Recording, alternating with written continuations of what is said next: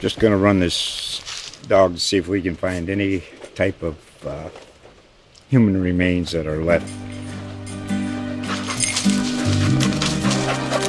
Listen to Where Secrets Go to Die, The Disappearance of Derek Hennigan.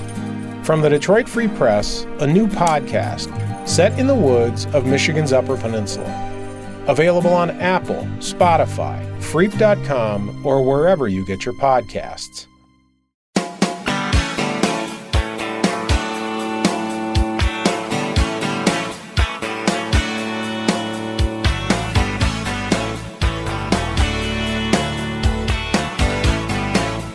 Back on another edition of Pot of Gold Extra Point. We start with, it's over. We made it.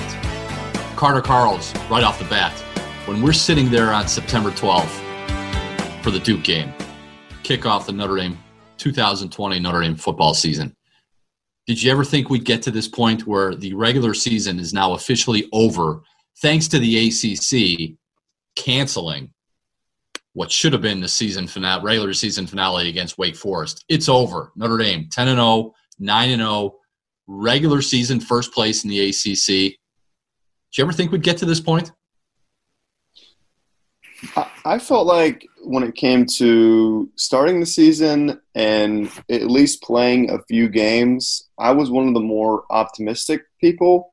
But when it came to finishing the season and getting to the finish line, that's where I was a little skeptical. And I just didn't know how it was going to go. And we'd never seen anything like this before. And I just could have seen there being so many opt-outs and so many canceled games that they end up just canceling the whole season. So a little surprising when I just think back to September. But, it speaks to, I guess, the job and the maneuvering and the navigating that a lot of these programs had to do. And, I feel fortunate. Like, I always say I feel like we're playing with house money this year. Like, I don't care the fact that there's no fans in the stands or limited capacity, or we have to go to an empty press box and, do everything over Zoom. Like, we can't really complain because we didn't even know this would fully happen. So I feel pretty good, just the fact that we were able to cover 10, 11 games and, be part of one of the craziest seasons ever, college football wise. It just feels really cool to be able to have said that I've covered this season, and we've still got a lot of football to be played left, it appears. And like Brian Kelly in his post-game Zoom conference after Notre Dame moves to 10-0, 9-0 in the ACC with a 45-21 victory over a Syracuse team that was basically playing its bowl game on Saturday at Notre Dame Stadium, a 1-10 Syracuse team. Brian Kelly started his Zoom conference on Saturday thanking the players, the medical staff, everything in the administration. And you kind of have to feel the same way because Notre Dame, it looked like for a couple of days there in September when this thing seemingly was spinning out of control with high numbers, with positive tests. The game against Wake Forest gets canceled because Notre Dame can't field the team. Father John Jenkins is threatening to basically shut down the university, send the students home for the rest of the semester. That was a big time wake up call for this program to say, look, we have a chance to do something really special this year and chase a national championship. I don't think they really focused on chasing an ACC championship in relation to, as opposed is to maybe just being a really good football team and having a chance to get to the college football playoff. It was time in mid-September when this whole thing was getting out of control for this team and this program to take it really seriously. And ever since then, you'd be hard-pressed. I know they mentioned on NBC yesterday that Syracuse has not had a positive coronavirus test since this whole thing started. But other than that, you'd be hard-pressed to find a team in the top 10, maybe even in the top 5, that has taken this as seriously as Notre Dame and said, look, let's follow all these protocols. It sucks that we can't do the normal things that college kids can do. But if we want to have a season and if we want to chase a championship and get back to the college football playoff, for the second time in 3 years. We have to follow all these protocols. And for the most part, since September, there's been maybe a case here or there, but hats off to Notre Dame and what they were able to do to kind of navigate through this, because when that Wake Forest game was scrapped, you're thinking, are they even going to get to Clemson on November 7th? And now, next up, Clemson Part 2 in the ACC Championship. Yeah, and like it's a little bit fingers crossed, I think, the next few weeks, because now, I mean, there's a couple ways you can look at it. Number one, they don't have anything to do when it comes to school, when it comes to just like no friends being there, no students being there, but also they have nothing to do. So maybe they won't be finding things to do, like there's not going to be parties to go to. There's not going to be a lot of students on campus. There's not going to be classes. So maybe in a way that's actually helpful, and it'll allow them to just focus on football. But it'll be a big focus the next few weeks where you're just kind of sitting around twiddling your thumbs, and what you do may have a severe impact on how this team, who will be available and who won't be available. But yeah, really since like the last couple of months, it has been smooth sailing for this team. And, this is one of the teams in college football who had probably one of the biggest outbreaks. Like, 38 or 39 in quarantine and isolation. I can't remember many college football programs that had more than that at any point in this season. Now, Notre Dame is willing to share those numbers. Not everyone else is willing to share their numbers. But, yeah, that for them to go through that and to only have really one game canceled is kind of incredible. I mean, the fact that they were able to play 11 games, or I guess, did they play 11 or 10? 10 games. I can't do math, but 10 games is very impressive to me. And, especially after everything they went through. Okay, when we start with dissecting Saturday's game, where do you think we start? We got to start with the obvious, right? My man, Ian Book. Yeah. 30-3 as a starter, all-time winningest quarterback in Notre Dame history as far as wins, not win percentage, but wins, 30 wins. And this is a guy who was like fifth string when he walked in the door 5 years ago. An original commitment to Washington State. That's where he was going to play his college football, out in the Palouse, Pullman, Washington. Instead, he arrives here, and it's kind of like, who's this guy? Like, is this guy ever going to play? Like, I don't think anybody would have been surprised had it been Ian Book's senior day, and had it been a normal senior day, he would have run out of the tunnel to greet his parents and Brian Kelly and received like just a smattering of applause for a guy that had never seen the field. And now it's totally opposite. This guy's walking away 30-3 as the all-time as the starter at the University of Notre Dame, leads the Irish to their second undefeated regular season in the last 3 years, and they're on a full steam express back to the college football playoff, and a lot of it has to do with Ian Book. It's crazy just how the narrative has completely changed on Ian Book heading into this year, and really up until halfway through the season. You remember the Louisville game? Pretty bad performance from him. The narrative was, what is it that he can't do, and how do we get him to do that? It's like, okay, is it his arm? Is it his decision making, his mental side? Why is he leaving plays on the field? Why is he being antsy in the pocket? It was always about what he can't do and his weaknesses. It felt like that was what a lot of people dwelled on. But now I feel like no one's dwelling on that anymore for the most part. And it's all about, he's a winner, he's a winner, he's a winner. And that's like the number one word you always hear from him. He's a winner.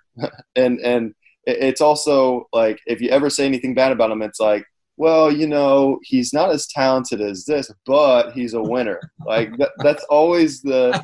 I hate that. Like, right. But everybody, I think everybody looks at Ian Book and says, well, he's not Trevor Lawrence, or he's not quarterback A, B, or C. He's not any of those guys. Like, he's Ian Book. And people want to look at him and say, well, how does he project to the next level? Well, he's not going to be – who cares if he's not going to be a first-round NFL draft pick or he's not going to have a 10-year professional career? You just look at what he does now in this program, and you can't help but say, you know what? The guy's a winner. Yeah, and I think one of the more impressive things to me, I was bored the other night, and I noticed him and Brandon Wimbush were doing an Instagram Live with each other, and you could just tell it's not like Ian Book. He could totally have an ego if he wanted to, with all the success that he's had being the quarterback at Notre Dame for so long, but he is extremely humble and really is willing to give credit to his teammates. I also watched Holly Rowe do an interview with him this week, and he was dishing out credit to everyone on the team. And Holly was like, "Can you please stop this? I'm trying to give you a Heisman, some Heisman consideration, and you're being way too modest about yourself." So I think it's pretty cool to see how he's grown off the field too. I think he kind of came in as this maybe shyer kid. I think he was always pretty confident, but when it came to being a leader, I don't think when he was the starter right away, I don't think he was fully ready for that. Not ready for that, but he wasn't where he is now. And now you've just seen him grow so much, not just on the field, but off the field. And that's been pretty cool to see too. Your man Tommy Tremble said it best in the post-game Zoom yesterday. He's just a baller. He's a baller. Yeah. Yeah. And man, I want to talk about though, the Syracuse game. Obviously, I think there were times that it was a struggle for Book, but what was incredible to me is you look up at the score and it's 7-3 Syracuse with about 5 minutes left in the second quarter. Mm-hmm. And Notre Dame is going off the field. This is they just had an incomplete pass. They're off the field. And then a dingus for Syracuse has a roughing the passer penalty. That's a 3 and out. It's Ian Book throws the interception or the incompletion. It's a 3 and out. They're going to punt late in the first half there.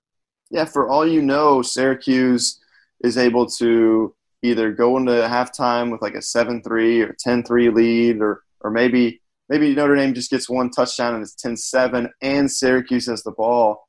But instead, it's Notre Dame touchdown, turnover, Notre Dame touchdown, punt, Notre Dame touchdown. And then all of a sudden you look up, it's 24-7 in the span of 3 minutes.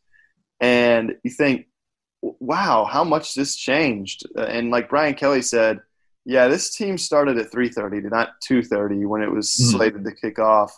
But it's kind of crazy to think how Syracuse had Notre Dame's number for the first quarter and a half and how just one play derailed it. Well, and you look at the slow start, and it was 3-0 after the first quarter. And you were there. You and Tyler James were in Notre Dame Stadium in the 9th floor press box, so you can speak to what the atmosphere was like. But given everything that this program has been through the last 5 weeks, they play 4 of their last 5 on the road. They're traveling here, they're traveling there, and their only home game was Clemson, 47-40 double overtime against the then number 1 team in the nation in Clemson. So you had a 5-week stretch where they were just flying. They're going here, they're going there, they're playing this team, they're playing that team. You got a bye week in there. They played that home game against Clemson. Fans rushed the field afterward, and the atmosphere was about as good as it could be given the pandemic. Then you come back on Saturday, no students, no band, no atmosphere.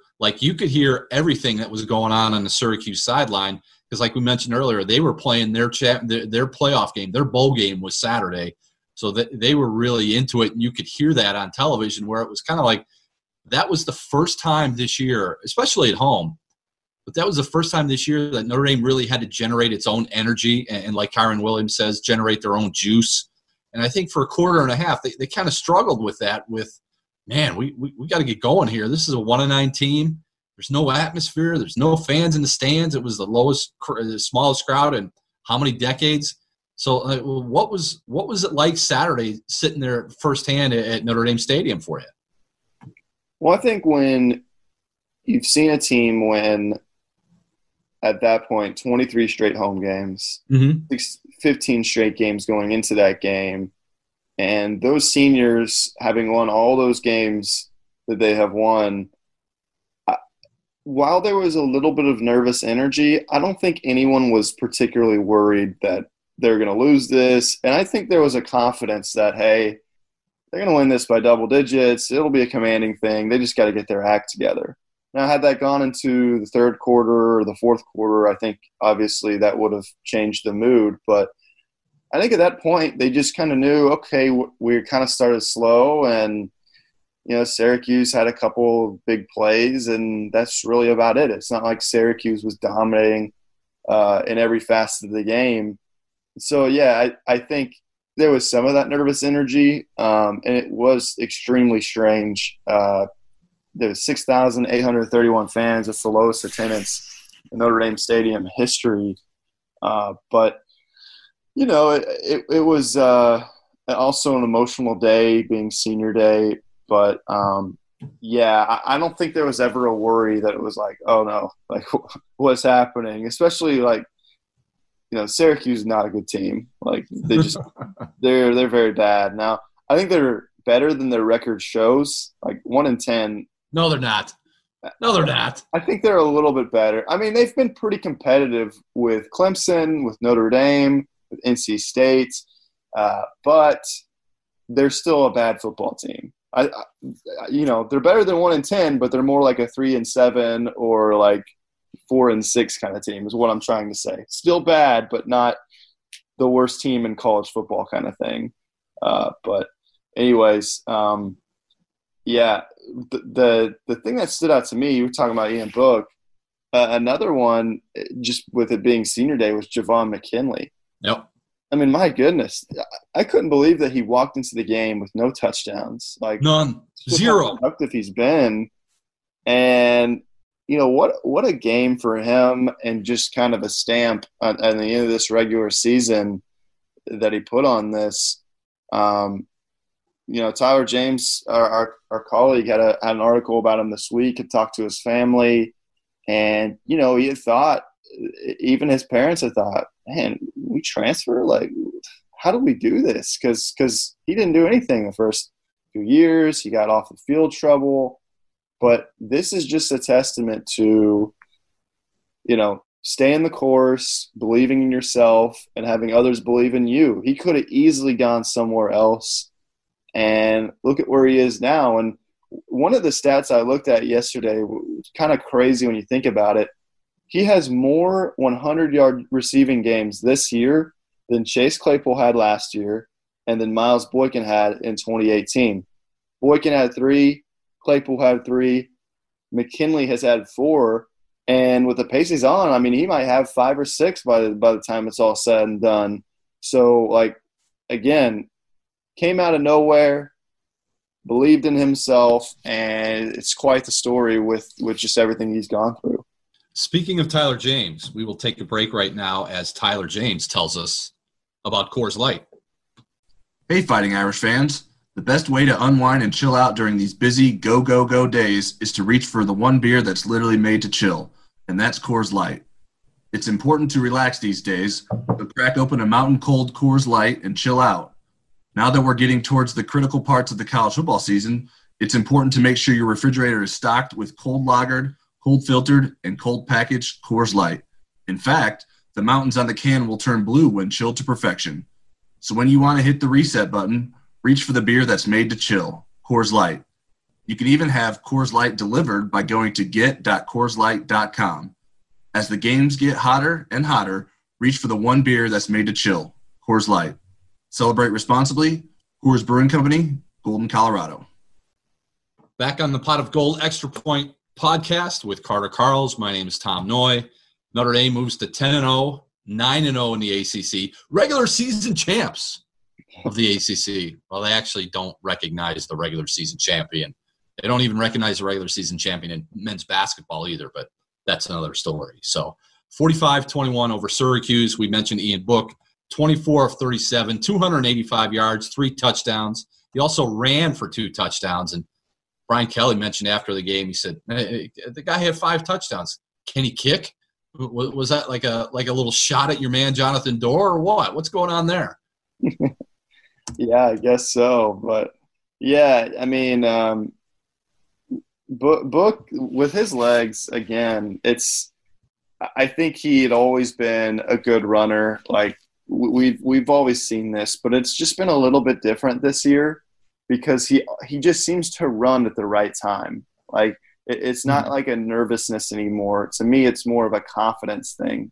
Like I've mentioned this in the past. Like in the past, he scrambled and sometimes ran. Now he sometimes did it smartly, but a lot of times it seemed like he would scramble when he was nervous, had that little, anxiousness in the pocket where there's happy feet. And it's like, hey, are you seeing ghosts? Like, why are you leaving the perfectly clean pocket? But now that doesn't happen.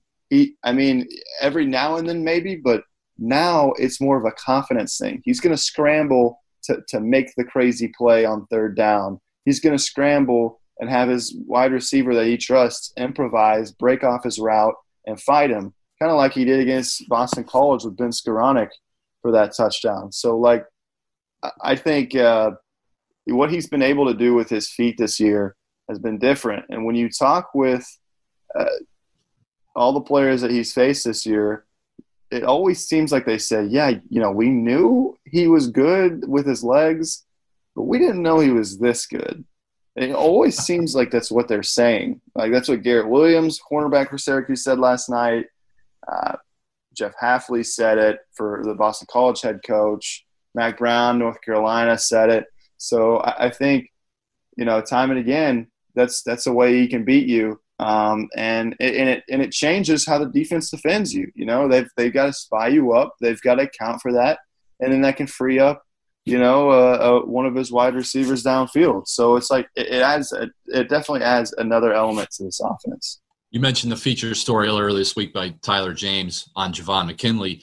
You did a deep dive as well this week on Kyren Williams. Like we talk about Javon McKinley and what a revelation he's been, going for 7 catches, 111 yards, and 3 touchdowns. His first 3 touchdowns of the season on Saturday. But we'd be remiss if we didn't mention Kyren Williams, a guy who was benched in the first game of the season in 2019 because he looked like a freshman out there against Louisville. All Kyren Williams has done this year is run for over 1,000 yards. He went for 110 on Saturday to give him 1,011 for the season. Talk about a guy coming from nowhere to somewhere. Kyren Williams going for 1,000 yards. We didn't see Javon McKinley coming. I don't think many of us saw Kyren Williams coming this fall either. Yeah, I was fortunate to talk with his family, and just my big question for them was like, how much has his life changed and how is he handling it? Because you talk about how he went from really a relative nobody in the world of college football. No non-Notre Dame fan who isn't from St. Louis knew who he was. Mm-hmm. And then this year, now he's probably one of the best college running backs. He's one of the best running backs in college football. And just to go from where he was 3 months ago to, helping them win against Clemson and being like near perfect in pass protection, having all these 100-yard rushing games, 1,000-yard rushing season, the first 1,000-yard rushing season Notre Dame's had since Josh Adams in 2017. That's a huge freaking deal, especially because he's a redshirt freshman. And, it was interesting talking with his family because they said, he can't even use text messages anymore. Like, that's how much his phone is just blowing up on a regular basis. He's got the fourth cousin he's never heard of coming out the woodworks and reaching out, trying to share his success. Hey, man, you got a jersey for me? Can I get one of those 23 jerseys? Right. And I think the big thing for him is his family always envisioned this. When he was 6 years old, his mother said, "You're going to be playing college football one day. I'm confident in that." They always had that confidence, and he was always the all-star growing up. He was always the best player on the best team, and, he won a state championship as a senior. And, I think they always had that confidence in him, And so, and he always had this huge success in St. Louis. And so, like, he is kind of used to that success. And so now you're seeing that on a bigger scale. You know, now Ezekiel Elliott is mentoring him. You've got Todd McShay talking about how he's going to be a top running back maybe in not next year's draft, but the year after that. Mm-hmm. And it's just glowing review week after week. And he just turned 20 in August. Like, how do you handle going from being an unknown to being this huge star? And I think he's handled it really well. And you're just seeing him impress every single week. It doesn't seem like there's many down games for him. And it just has to make you wonder what's possible for him next year. If he can do this year one, what is he going to do next year, potentially his final year at Notre Dame? Best part of Kyren Williams from a media standpoint is he's a go-to quote, right? Yep. Like we weren't able to talk to any of the seniors after the game because they had senior day stuff going on, so they didn't meet the media. But when they're able to bring in Kyren Williams and Tommy Tremble, as far as their personality in the media, don't change a thing, because those are two really good talkers on a team that I may put Drew White in that category, maybe Jeremiah Owusu-Koramoah in that category, but Kyren Williams and Tommy Tremble, if we need a quote, we're going to one of those two guys every single time. Always got to love the down-to-earth guys that have personalities, right? Like exactly. Like us, you know, like no, but like, yeah. Kyren, would you rather we just sit here and talk in monotone and not really say anything? Like, there have been guys that have come through the program that have been like that. But when you talk to Kyren Williams, like, you can ask him anything and you know you're going to get a pretty good answer. He also has the funniest facial expressions. Like, if you ask him a bad question, he's going to let you know. He's going to be like, what? Like, excuse me? Like, it's his eyebrows for me. Like, he'll just always, like, cringe them up like, huh? What is this guy saying? Not in a rude way. I think he's just kind of, like, he's kind of telling it how it is. And I kind of love that. But, yeah, I'm fortunate to be able to get to know a lot of these guys during the recruiting process and just kind of, you know, do multiple stories on them and kind of get to know them. And, yeah, Kyren is the same guy that he was a couple of years ago from what I've seen. And I think to go through that overnight success and still be that same guy is pretty impressive. Looking at the stat sheet after the game on Saturday, you know, you kind of see what the offense did. You see what Ian Book did, Javon McKinley, Kyren Williams. And then you look at the defensive stats, and one stat just – you look at the tackles, and it just, like, jumps right off the page at you. Like, Clarence Lewis – kid's a true freshman. He led everybody yesterday in 12 tackles. Like, that came out of nowhere. It did. And, like, I'm always weird because when a defensive back gets a lot of tackles, that's not always a good thing. Mm-hmm. Like, because that could either mean, like, if you're a cornerback, that means they're throwing to you a lot. And if you're a safety, that means the linebackers aren't getting enough tackles. So I think they went at Lewis a little bit, but I don't think he gave up that many big plays. Like, I don't think there were really that many. It was just a lot of, like, 5-yard out kind of things. Yeah. And maybe Notre Dame was like, hey, we'll give you that all day. We don't want the big play. But overall, Clarence Lewis, I think Notre Dame's really excited about where he's at. He kind of resembles what Notre Dame is looking for in a cornerback now. They're recruiting a lot of cornerbacks who have experience playing wide receiver, have ball skills because of that. They're fluid athletes. They're long. They're, they got the length, 6'1", 6'2". That's what the size they kind of like them at. And Clarence Lewis embodied all of that. He started his recruitment as a wide receiver. He was inexperienced as a cornerback, and then he kind of grew into that role. I think what Notre Dame's philosophy is with recruiting and developing cornerbacks now is, let's get a guy who is long and a great athlete and all that and grow him into the position. Might not be that experienced. Maybe he just played the position for a year or two. And let's grow him into the position because he'll have a higher ceiling than a guy who's played cornerback his whole life, 7-on-7 and varsity football, and has kind of hit his ceiling. He's just a 3-star guy and never going to be better than that, and can't play another position, and it's just going to be cornerback for him. Like, no, you would rather have the guy who can play multiple positions, doesn't have the experience, but by the end of his career could end up being, a crazy good player. And I think that's what they saw in Clarence Lewis. They're seeing it in other guys that they're recruiting, and you're seeing it already play off in some ways. And by the end of his career, the more and more he learns at that position, he can end up being, a really talented quarterback for this team. The fact that he was able to see the field as a true freshman, speaks volumes. And then, you just have to think projection-wise, a couple of years from now, he should be a pretty dang good corner. So Notre Dame closes the book on the regular season, 2020 regular season, 45-21 over Syracuse on Saturday. The Irish moved to 10-0, 9-0 in the ACC. They are now 13 days away from playing for an ACC championship in Charlotte, rematch against Clemson. That game comes up Saturday, December 19th, kickoff about 4 p.m. down there in North Carolina. The day before that is a pretty big day in your world because you're the recruiting guru.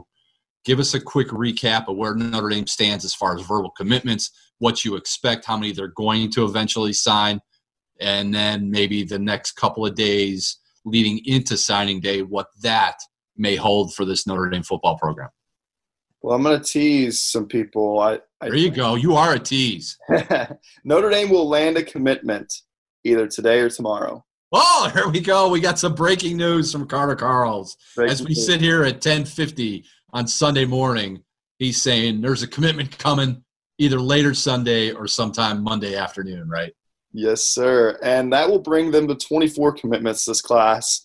One of the bigger classes under Brian Kelly. I think it could end up being a 26-player class. They've got a few more options left, and they're looking at a couple running backs, the most notable one being Donovan Edwards. Cornerback, they're looking at Sierra Wright as kind of the main option there. They're looking at defensive end. Devin Alpue out of California is the big guy to look for there. And then at wide receiver, they're kind of flirting with a couple options. Keegan Johnson's a commit to Iowa that's kind of heard from the coaching staff. So there's a few options, and I think they have a lot of backup plans as well. If, Donovan Edwards doesn't work out or Sierra Wright doesn't work out, they're content with going after other guys at their position as well. But, just been a roller coaster of a recruiting cycle. They started off number one in the class. Mm-hmm. Then they took a nosedive, and the pandemic really hurt them. And then they figured it out again, and now all of a sudden, I believe they're poised for a top 10 class. They had some roster attrition that allowed them to expand. They initially planned to get like a 20-player class. Now it's going to be 25 or 26. And, yeah, again, I think by the end of this class, it's going to be top 10. And trying to figure out what these numbers all mean, it's like there should be no math involved, but there will be because of the whole coronavirus thing. Who's coming back? Who may come back? Who doesn't want to come back? Like when you start trying to figure out what this roster is going to look like in 2021 and beyond because of the pandemic right now, it gives you a headache to try to figure out how they're going to get to stay at 85 or what the number is going to be. It's one big mess right now. What was really funny at the game yesterday was they played on the video board some tributes to the seniors from their families, their parents, and a lot of them are really great. And at one point, they showed Dylan Gibbons, the senior offensive lineman at Notre Dame, played some right guard a little bit against Syracuse with the injuries, but been a backup for most of his career. And his parents went on, and his dad says something along the lines of, Dylan, amazing how we have this situation next year where you're coming back next year, and we just can't wait for you to play next year as well. You're going to have 2 senior days. And everyone in the press box is like, wait a second. Wait, what? Huh? Really? Like, not that that's bad, but, like, we didn't know this. This is news to us. And also, like, are they sure they can commit to that yet? Like, I don't know. It was, like, really funny because I'm sure they know what they're doing, and they've got a great family. But it was like such a surprise because no one else knew that. So it was like, oh, breaking news, Dylan Givens coming back this year. But yeah, I think there's a lot of players like that where you're looking at and you're like, man, I don't know who's coming back and like who wants to come back. But there's been one guy that we know is definitely coming back because he said so, and that would be Jonathan Dorr. Like everybody else, you kind of figure Liam Eichenberg's not coming back. No. Ian Book's not coming back. Robert Hainsey's not coming back. And we've asked when we've talked with these guys throughout the year, they've been asked that fifth-year question, and they go back to the standard answer. Yeah, I'm not even thinking about that right now. It's not even something I gave any consideration to. But then when Jonathan Dorr was asked, he's like, yeah, I think I'm coming back next year. Yeah. So, like, he's the only guy out of everybody that has taken that fifth-year thing and run with it. Everybody else kind of still up in the air, except for the obvious guys that we just mentioned. John only answered truthfully because I asked him the question. Of course. So, like, you have that ability to draw the stories and draw the truth out of people and not get the standard answer. Because I trick them, and bribe them, obviously. So, okay, that's it for Syracuse. You got any closing thoughts? Man, no. It's going to be a crazy couple weeks. I'm telling you, Clemson and the early signing period. And my final thought, recruiting-wise, is this class. You may look at the 3 stars. A lot of people like dwelling on 3 stars, but I think the top third of the class, like the top 8, top 10 guys, you can stack them up with almost any top 8, top 10 of any other class, and that's the story of this class. There are so many top 200 players from this class in that top 10. And that group of players is going to be special. And how good the 3 stars are, the other third or 2/3 or half of that class will kind of determine how great of a class it is collectively. But the top 8, top 10 is extremely special, and they're bringing in talent that hasn't really been at Notre Dame at a couple positions. So going to be interesting with that. With Trevor Lawrence, Notre Dame is going to see him for the first time since 2018. And at this point, Notre Dame, it would seem that there's no way that they can miss the playoff at this point. They'd have to lose to Clemson by 40 points. And even then, they may still make the playoff. But not happening. It doesn't – I think, and we'll get into this after whatever happens in Charlotte, but I think regardless of what happens in Charlotte, win, lose, overtime, close game, not close game, Notre Dame's going back to the playoff. Book it. It's like I said last week, it's one of 2 LAs. They're going to Los Angeles or they're going to Louisiana. Done.